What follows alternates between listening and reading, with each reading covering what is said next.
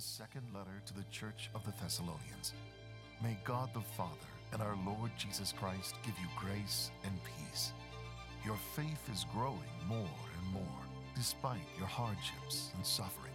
God uses this persecution to develop us, but judgment will come for those who abuse you. The end is coming, but it will not come until the Antichrist is first revealed.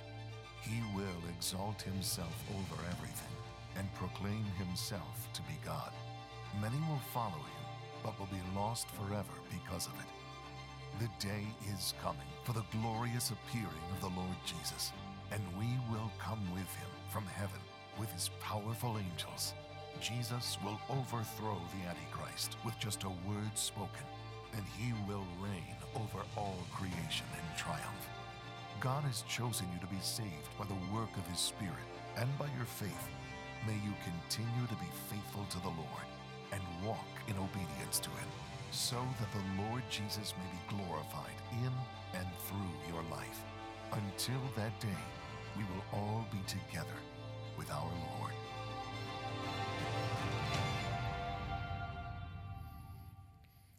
Well, happy Mother's Day, everybody. So glad that you're here today. Yesterday, I was at Walmart, and at Walmart, I noticed there was a man with two little kids sort of trailing him, two little girls, and the girls looked to me to be between 3 and 4 years old, and they looked to be twins, and both of the little girls were singing, as they were following their dad, they were singing at the top of their voices, "Let it go, because I don't care anymore." And they were singing it over and over again. Now, they were trying to sing the lyrics of a song of a movie. And what was the movie? Frozen. See, you knew it, I knew it. And you're asking the question, how did you know it? Because, okay, my kids are grown and gone. Because I have grandkids. That's how I know. Did you know that I have actually watched the movie Frozen somewhere between 10 to 15 to 20 times? I'm serious. I don't know. I lost count way back there. Years ago, I lost count. I have watched that movie so many times. And here's the deal. Every time we have any of our grandkids that are over and they spend the night, part of the coming to Poppy and Nana's house is that we have movie night every night, and they get to select which movie they want to see. And so we were in this zone that it was Frozen every single night. This was like Groundhog Day. Remember that movie? It was every single night.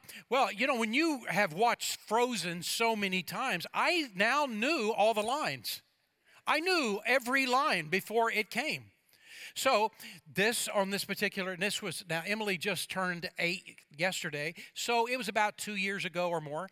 And so she would have been about 5.5, 6 years old. And it's a movie night. And there is Jude and Emily and me, and we're up there in front of Poppy's big TV, and we're watching Frozen.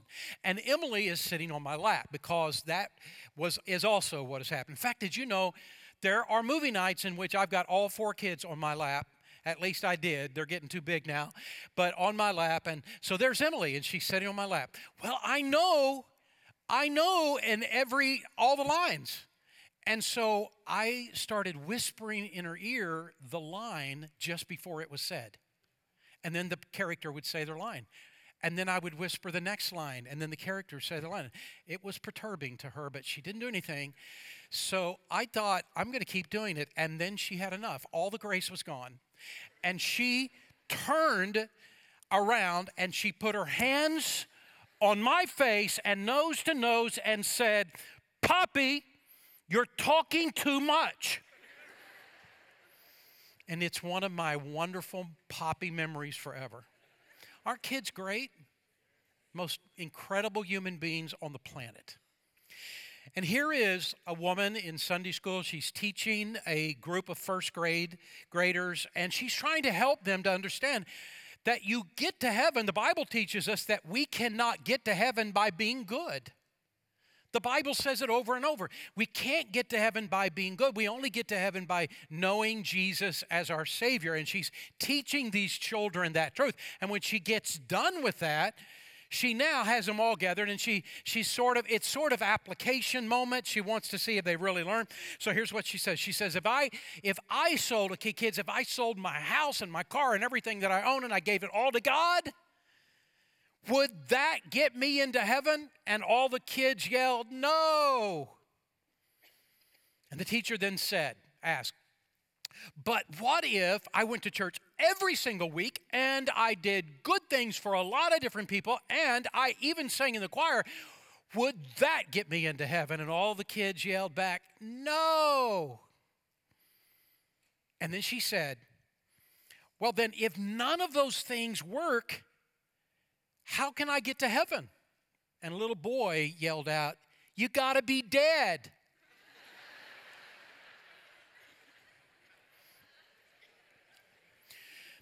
The God of this universe, who created everything there is, also created heaven. And God wants us to know how we can spend eternity in heaven. And that's what I want to talk to you about today. Today is Mother's Day. Yay, God for moms, right? Yay, God for moms. Honestly and truthfully, I don't know where you get the energy. I don't know where you get the tenacity and the wisdom, but I know you have it, and I'm really grateful.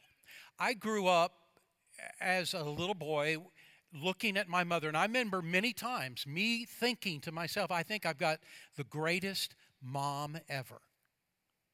We had such a great relationship. My mom has been in heaven for a year. And as though an adult, and watching my wife, Kathy, mother our sons, I was so amazed. Everything that goes into this and all the details and all she remembers and all she does and the care and all the stuff that Kathy did to mother our two sons. And I remember thinking, and I still feel it today, she's got to be the greatest mom ever. And I know that is exactly what every one of you feel about the moms in your life. And I want to say to every mom here, but not just every mom, I want to say to every woman in this room, I want to say to every woman in this room, I thank God for the strength that you bring to your home and you bring to this church. I thank God for the impact that you are making in this world, in your part of the world, because collectively, all of you are making such an amazing difference. I just want to say, thank God for you today. Amen. We've been going through the book of 2 Thessalonians together, and what's amazed us is that this book is actually a miniature book of Revelation. Who would have thought?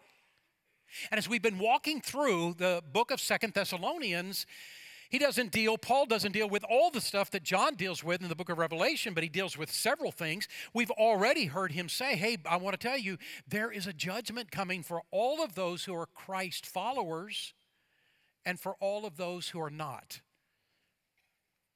And he has said to us that when the end of the world is coming close, there will arise this world leader that the Bible calls the Antichrist. And Paul gives us in chapter 2 of 2 Thessalonians all kinds of information about this guy who will arise.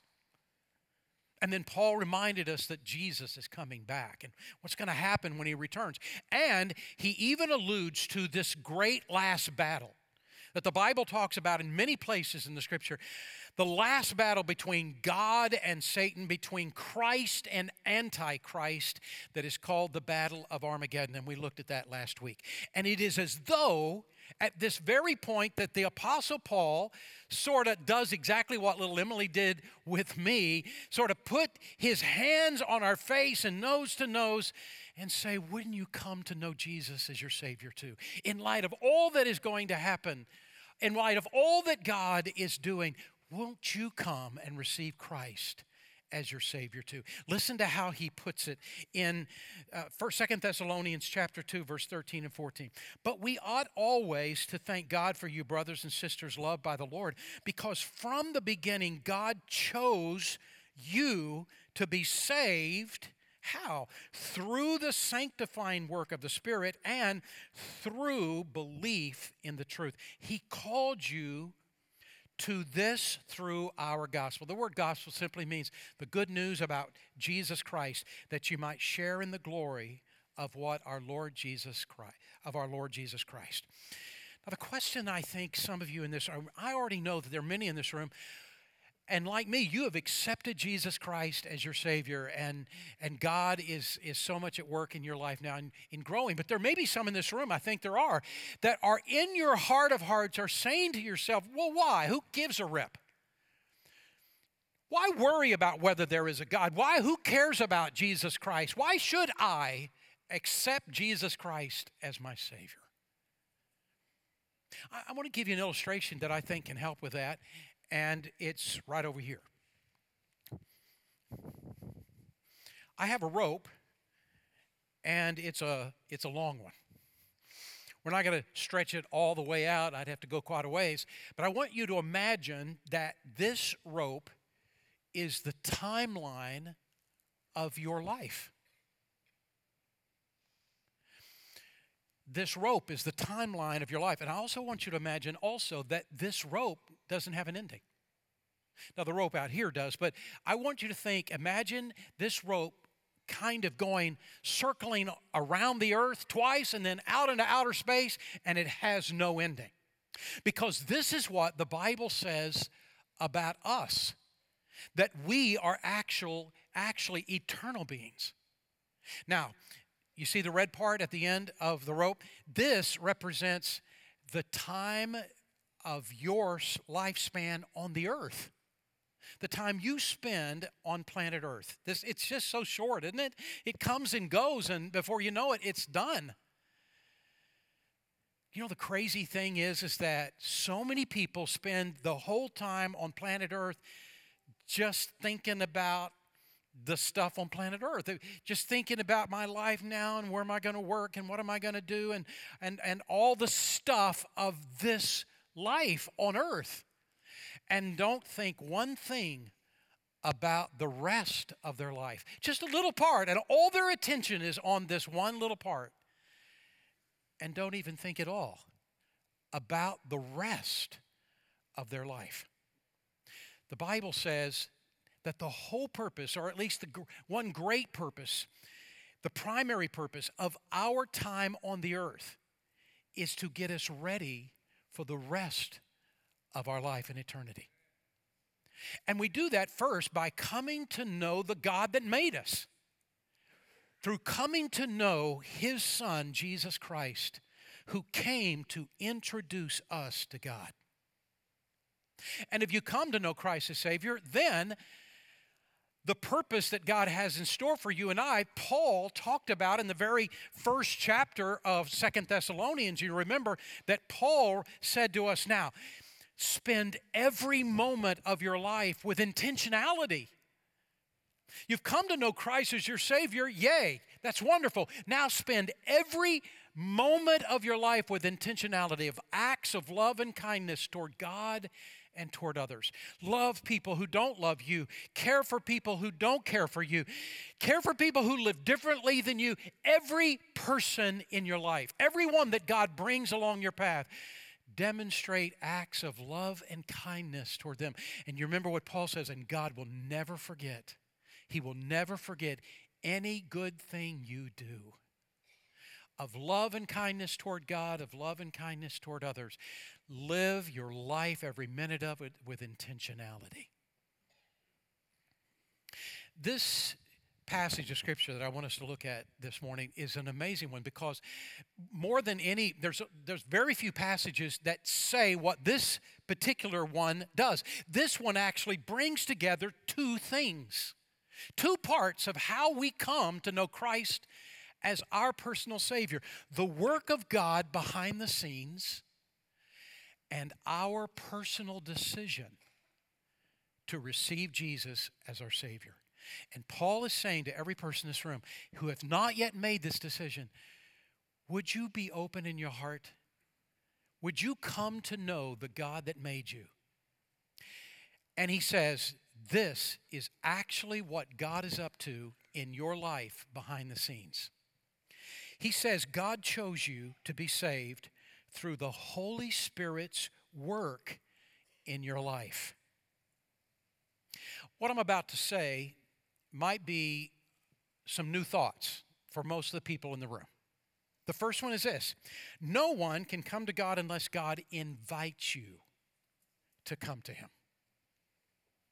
No one can come to God unless God invites you to come to Him. And if you think about it, it makes total sense. Probably everyone in this room have some place that you call home.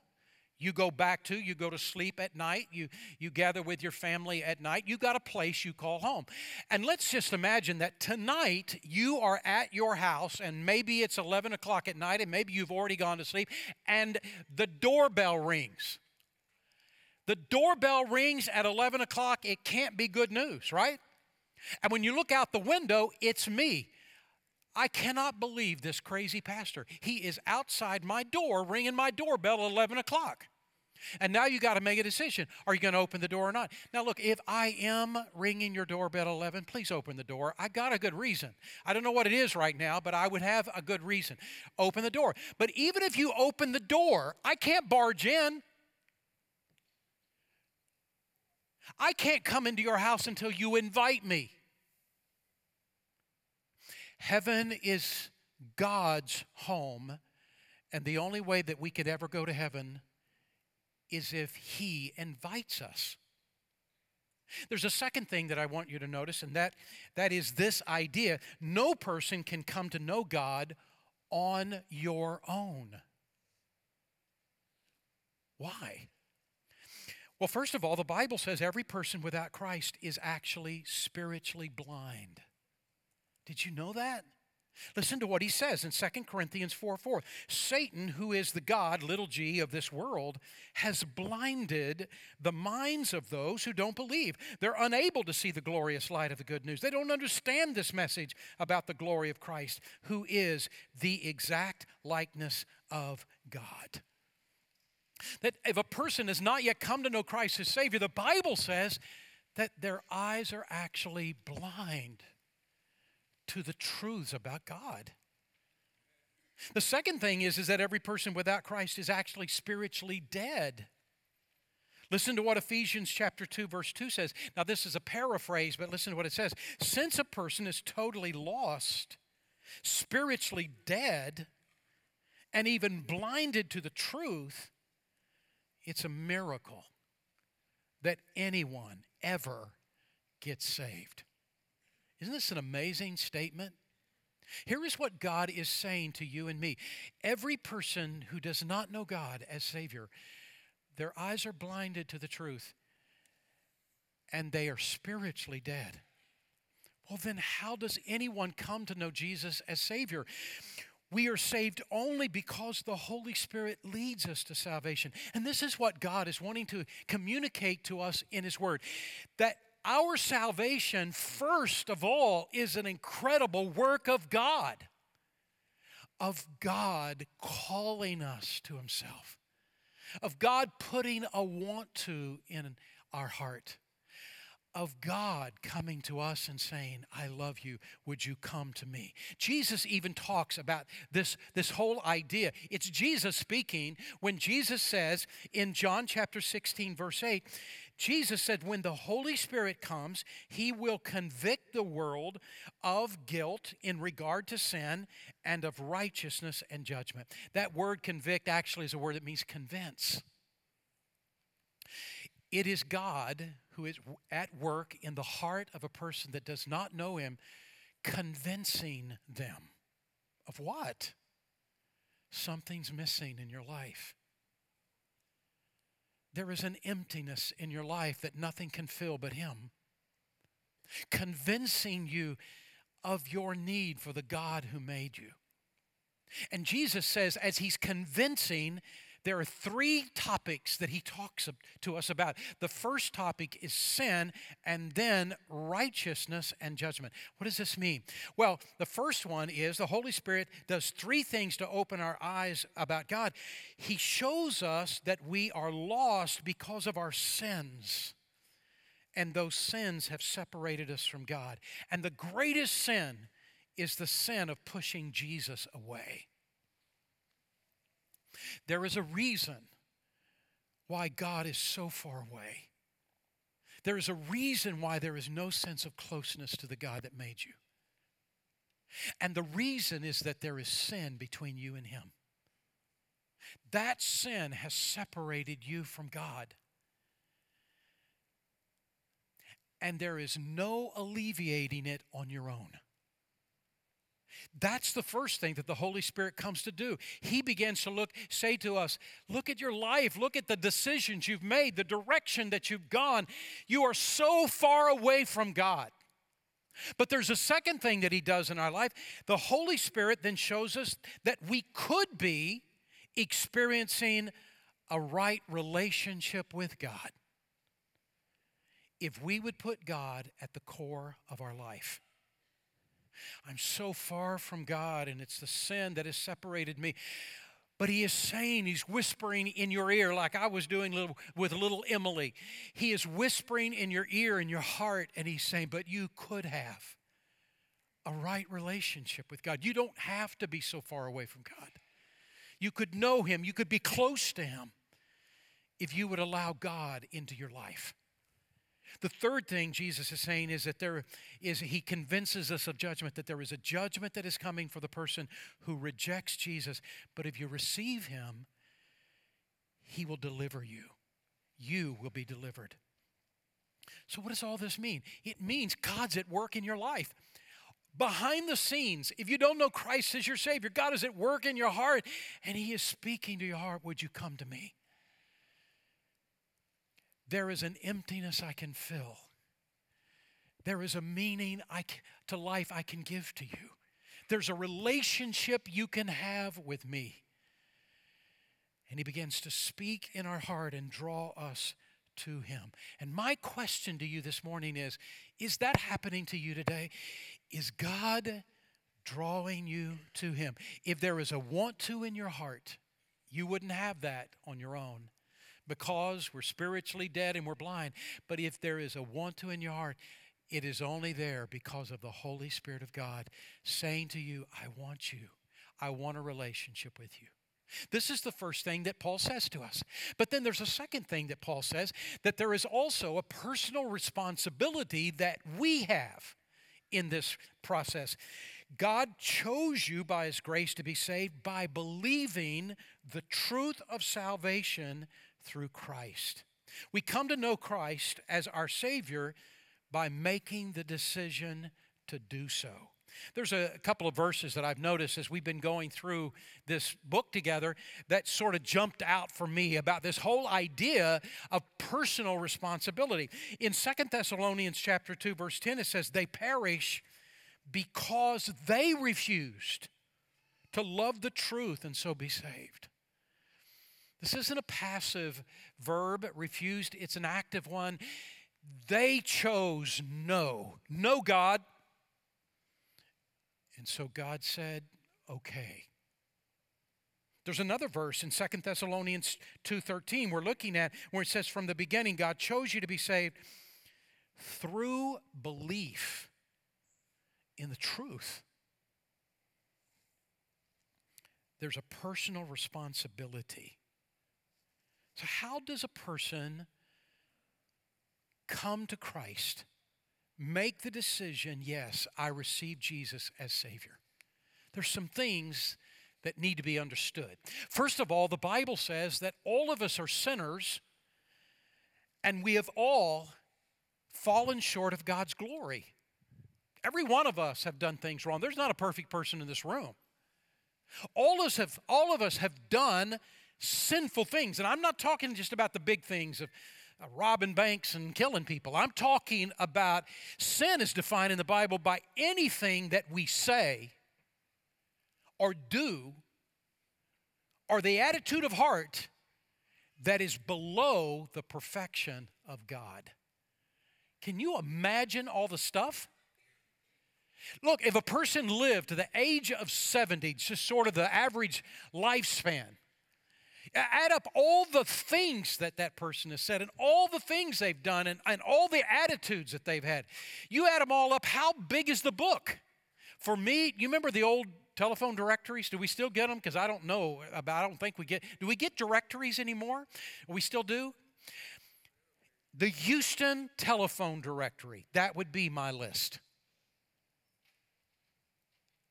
Because when you take everything that we have done that is below the perfection of God, how many things would it be?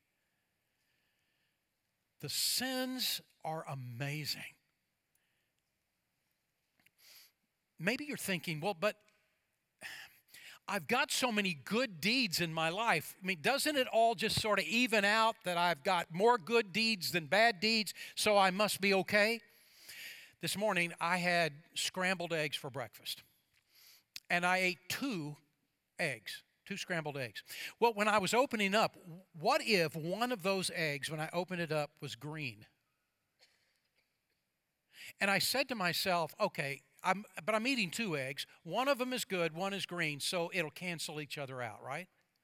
Not hardly. And in fact, let's say that I was really hungry this morning and I ate 12 eggs, which I did not do. But one of them was green. So there were 11 good eggs and one rotten egg. The 11 good eggs still wouldn't cancel out the rotten one. I'd be pretty sick right now. And the truth is, God is not on a balance system. We have sin in our life. And now the second thing, the wages of our sin is death. It is separation from God. What we get from our sin is a separation from God.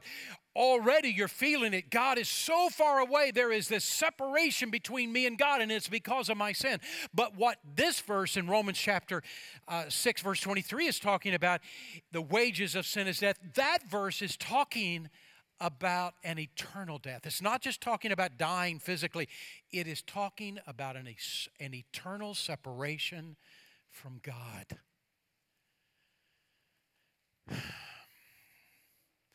I am spiritually dead because of my sin.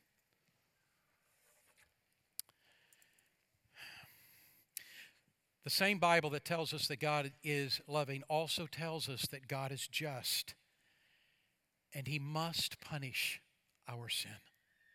Exodus chapter 34, verse 7 says, God will by no means clear the guilty. And Romans 6, verse 23, the wages of sin is death. I've sinned, and my sin has caused a separation from God. There is also a third thing I want you to note, and it's simply this: God loved us.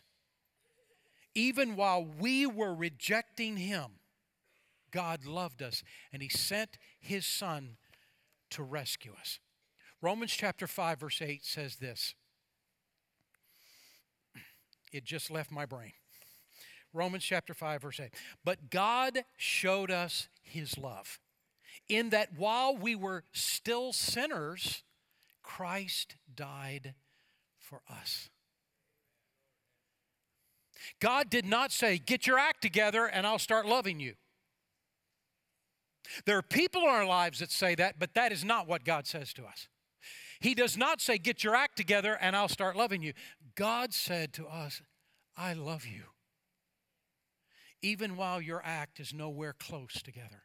And in that condition, God sent His Son, Jesus Christ, to come to this earth, to live a perfect life, to die on the cross, to pay the penalty for our sin. When Jesus came, He taught us things about God we would not have known otherwise. And He showed us all kinds of miracles. But the greatest reason Jesus came was to die on that cross. Don't underestimate what He went through. We usually think of Him being nailed to the cross, but before the nailing to the cross, He went through a massive amount of torture. Those who were eyewitnesses said that what happened to him is that he was taken away and he went to what was called the Praetorium, which was the barracks of the Roman soldiers. And it is there that they began to beat him and torture him. They blindfolded him and then hit him one after another from different directions. He didn't know where it was going to come from. In his face, in his side, in his back, in his stomach. One slug after another after another. And then they took thorns and they fashioned it into a crown and they pushed it and hit it on top of his head. So it dug deep into his brow and blood gushing all over. And then after they had beaten him pretty severely, they took him to the whipping post. The whipping post in first century was not a post that he was tied to, and it was a post that was only about this high, only about waist high. And they bent him over and they tied his hands in the front and they tied his legs in the back. And they bent him over that whipping post. That was first century. Then they took a scourge. A scourging is more than just a whipping. A scourging was a whip that was called a cat of nine tails. It had 9 different straps of leather, and woven on the ends of the straps of the leather were sharp bone and metal pieces. The guy that produced the whipping was a professional at this. He knew exactly how to do it and gain the greatest amount of pain and torture. There is Jesus, and he is tied in the front and tied in the back. This guy with the cat of nine tails whips across Jesus' face, across his back, across his legs. And every time, just as the whip reaches his body, he jerks it back, causing the bone and the metal to dig into the flesh and rip it. And he does it over and over and over and over again. The Jewish people, they were only allowed to give 39 whippings, 39 slashes, but they would stop at 39. They were allowed to give 40. But the Romans had no place to stop. And they could just whip and whip and whip until the guy was almost dead. And that's exactly what they did with Jesus. And in fact, those who are eyewitnesses said that Jesus was so disfigured in his face and his body that even those that knew him would not be able to recognize him anymore.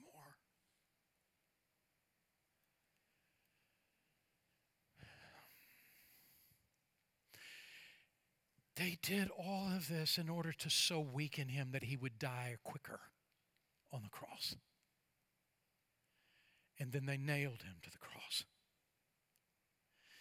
They nailed his feet, and they nailed his hands.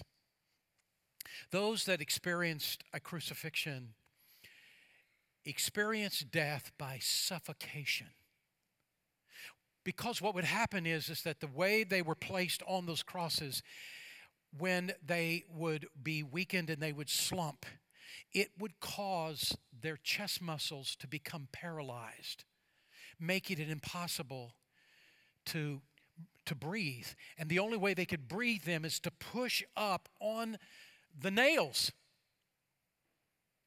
To push up that are through his feet, to push up on the nails. Push up and get a breath. And then when he couldn't take the pain on his feet anymore, he slumped back down. And he couldn't breathe. And it was over and over and over until there was no energy left, no strength left. He couldn't push up anymore. And he died by suffocation. Why did he do this? Why did he go through this? Long before he was ever crucified, he told his disciples, this is what I'm doing. This is why I'm doing it. He knew this would be his end. He came to suffer on the cross to pay the penalty for our sins. And the Bible says that there on the cross, God took all of your sins and my sins, and He put all of our sins, those who were alive at the time, those who would come, He took our sins and He placed them on the cross. Placed them on Jesus. And this is the verse, 2 Corinthians chapter 5, verse 20. For He who knew no sin, He who had never sinned, became sin for us. All of the sins of the world placed upon Him became sin for us. Why? So that we could be made the righteousness of God in Christ Jesus. There was an exchange that happened that moment. God took your sins and mine and put our sins on Him and took His righteousness and made His righteousness available to us. He did it because if He didn't die for us, we would have to pay for our own sins. And then the Bible says that He rose again from the grave. And here is what God says to us.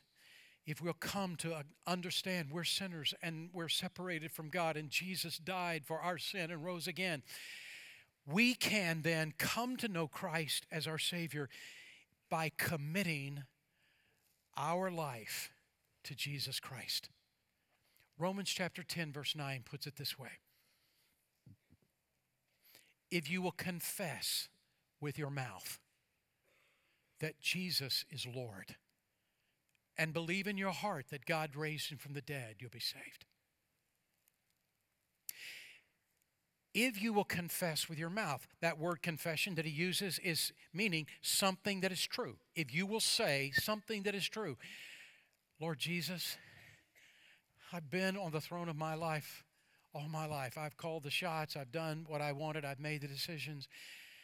And all I have done is push myself further from you. I take myself off of the throne of my life. And Lord Jesus, I let you on the throne of my life. You be my Lord, which means my boss. You be the one in charge of my life. I surrender the control of my life to you. I make you my Lord. If you'll say with your mouth, confess with your mouth that Jesus is Lord, and believe in your heart that God raised from the dead. It's not enough for mental assent. Oh, of course I believe in God. Of course I believe in Jesus. Of course I believe in the resurrection. No, that's not enough. He says to believe in your heart. It means to believe to the point of commitment. I commit my life to you. Doesn't mean I'm going to be perfect from here on out, but I've settled the issue. You're my Lord. You're the one in charge of my life, and I commit my life to you. The Bible says that if we'll confess with our mouth that Jesus is Lord and believe in our heart to the point of commitment that Christ rose from the dead, that we will be saved. And the Bible says that when He saves us, He'll begin to change us from the inside out. There is a woman named Kim Puk Phan Thai. I hope I pronounced her name right. She is actually the Napalm Girl. The Napalm Girl of a famous Vietnam War photo of June the 8th, 1972. For many in this room, that was way before you were born. But there was a Vietnam War. And there was a picture taken on June the 8th of 1972 that was burned in the memories of so many Americans. The Viet Cong had exploded a napalm bomb that just burns everything within its reach. With a group of civilians. And there is one photo of that event in which there's a little girl that's 9 years old and she's running as fast as she can, but she's been burned all over her body. And she's running as fast as she can, and it's an American GI that grabs her and rescues her. That little 9-year-old girl is now a 55-year-old woman. And for every year since that event, for the last 46 years, every single year she's gone through surgeries to work with another part of her body that got burned to take the scarring away. she's still having surgeries 46 years later. In the first 10 years after she accepted Christ, after she had been burned, she came to know Jesus as her Savior. And what happened to her at the age of 19 is that she just came upon a New Testament. And she started reading the New Testament and the Gospels, and she started reading about this Savior who had come, and this one who had died for her sins, and this one who could change your life from the inside out, and this one who could give you forgiveness for your sins and could give you the ability to forgive others. Because this young lady, over the course of her 10 years after this incident happened, she'd become a bitter, embittered, hate-filled woman of 19 years, just hating so many people in her life. Look what's happened to me. How could this have happened to me? And she'd become so full of hate and anger and bitterness in her heart. And she began to read the story about Jesus from the New Testament. And she knew there was a church nearby, and she went to that church, and for the first time she heard the gospel, and she accepted Jesus Christ as her Savior. And her whole life has been transformed. It didn't mean that she didn't have to go through all the surgeries and the scars. She did that. But what God did was change who she was on the inside. And here's her story. My faith in Jesus has enabled me to forgive those who have hurt and scarred me. It has enabled me to pray for my enemies rather than curse them. It has enabled me not just to tolerate them, but to truly love them. Jesus can change your life too. And the invitation this morning is, if you've not yet accepted Jesus Christ as your Savior, would you make that decision today? God's at work in your heart. If there's a want to in your heart, that's the Holy Spirit at work in your heart. Would you say yes to Him this morning? Let's pray. Father, we thank you for all that you've done and who Jesus is and what He did for us. And oh God, I pray for every individual in this room that has not yet made that decision, that this would be the day of salvation, that this would be the moment that they would say yes to you. I pray this in Jesus' name. Amen.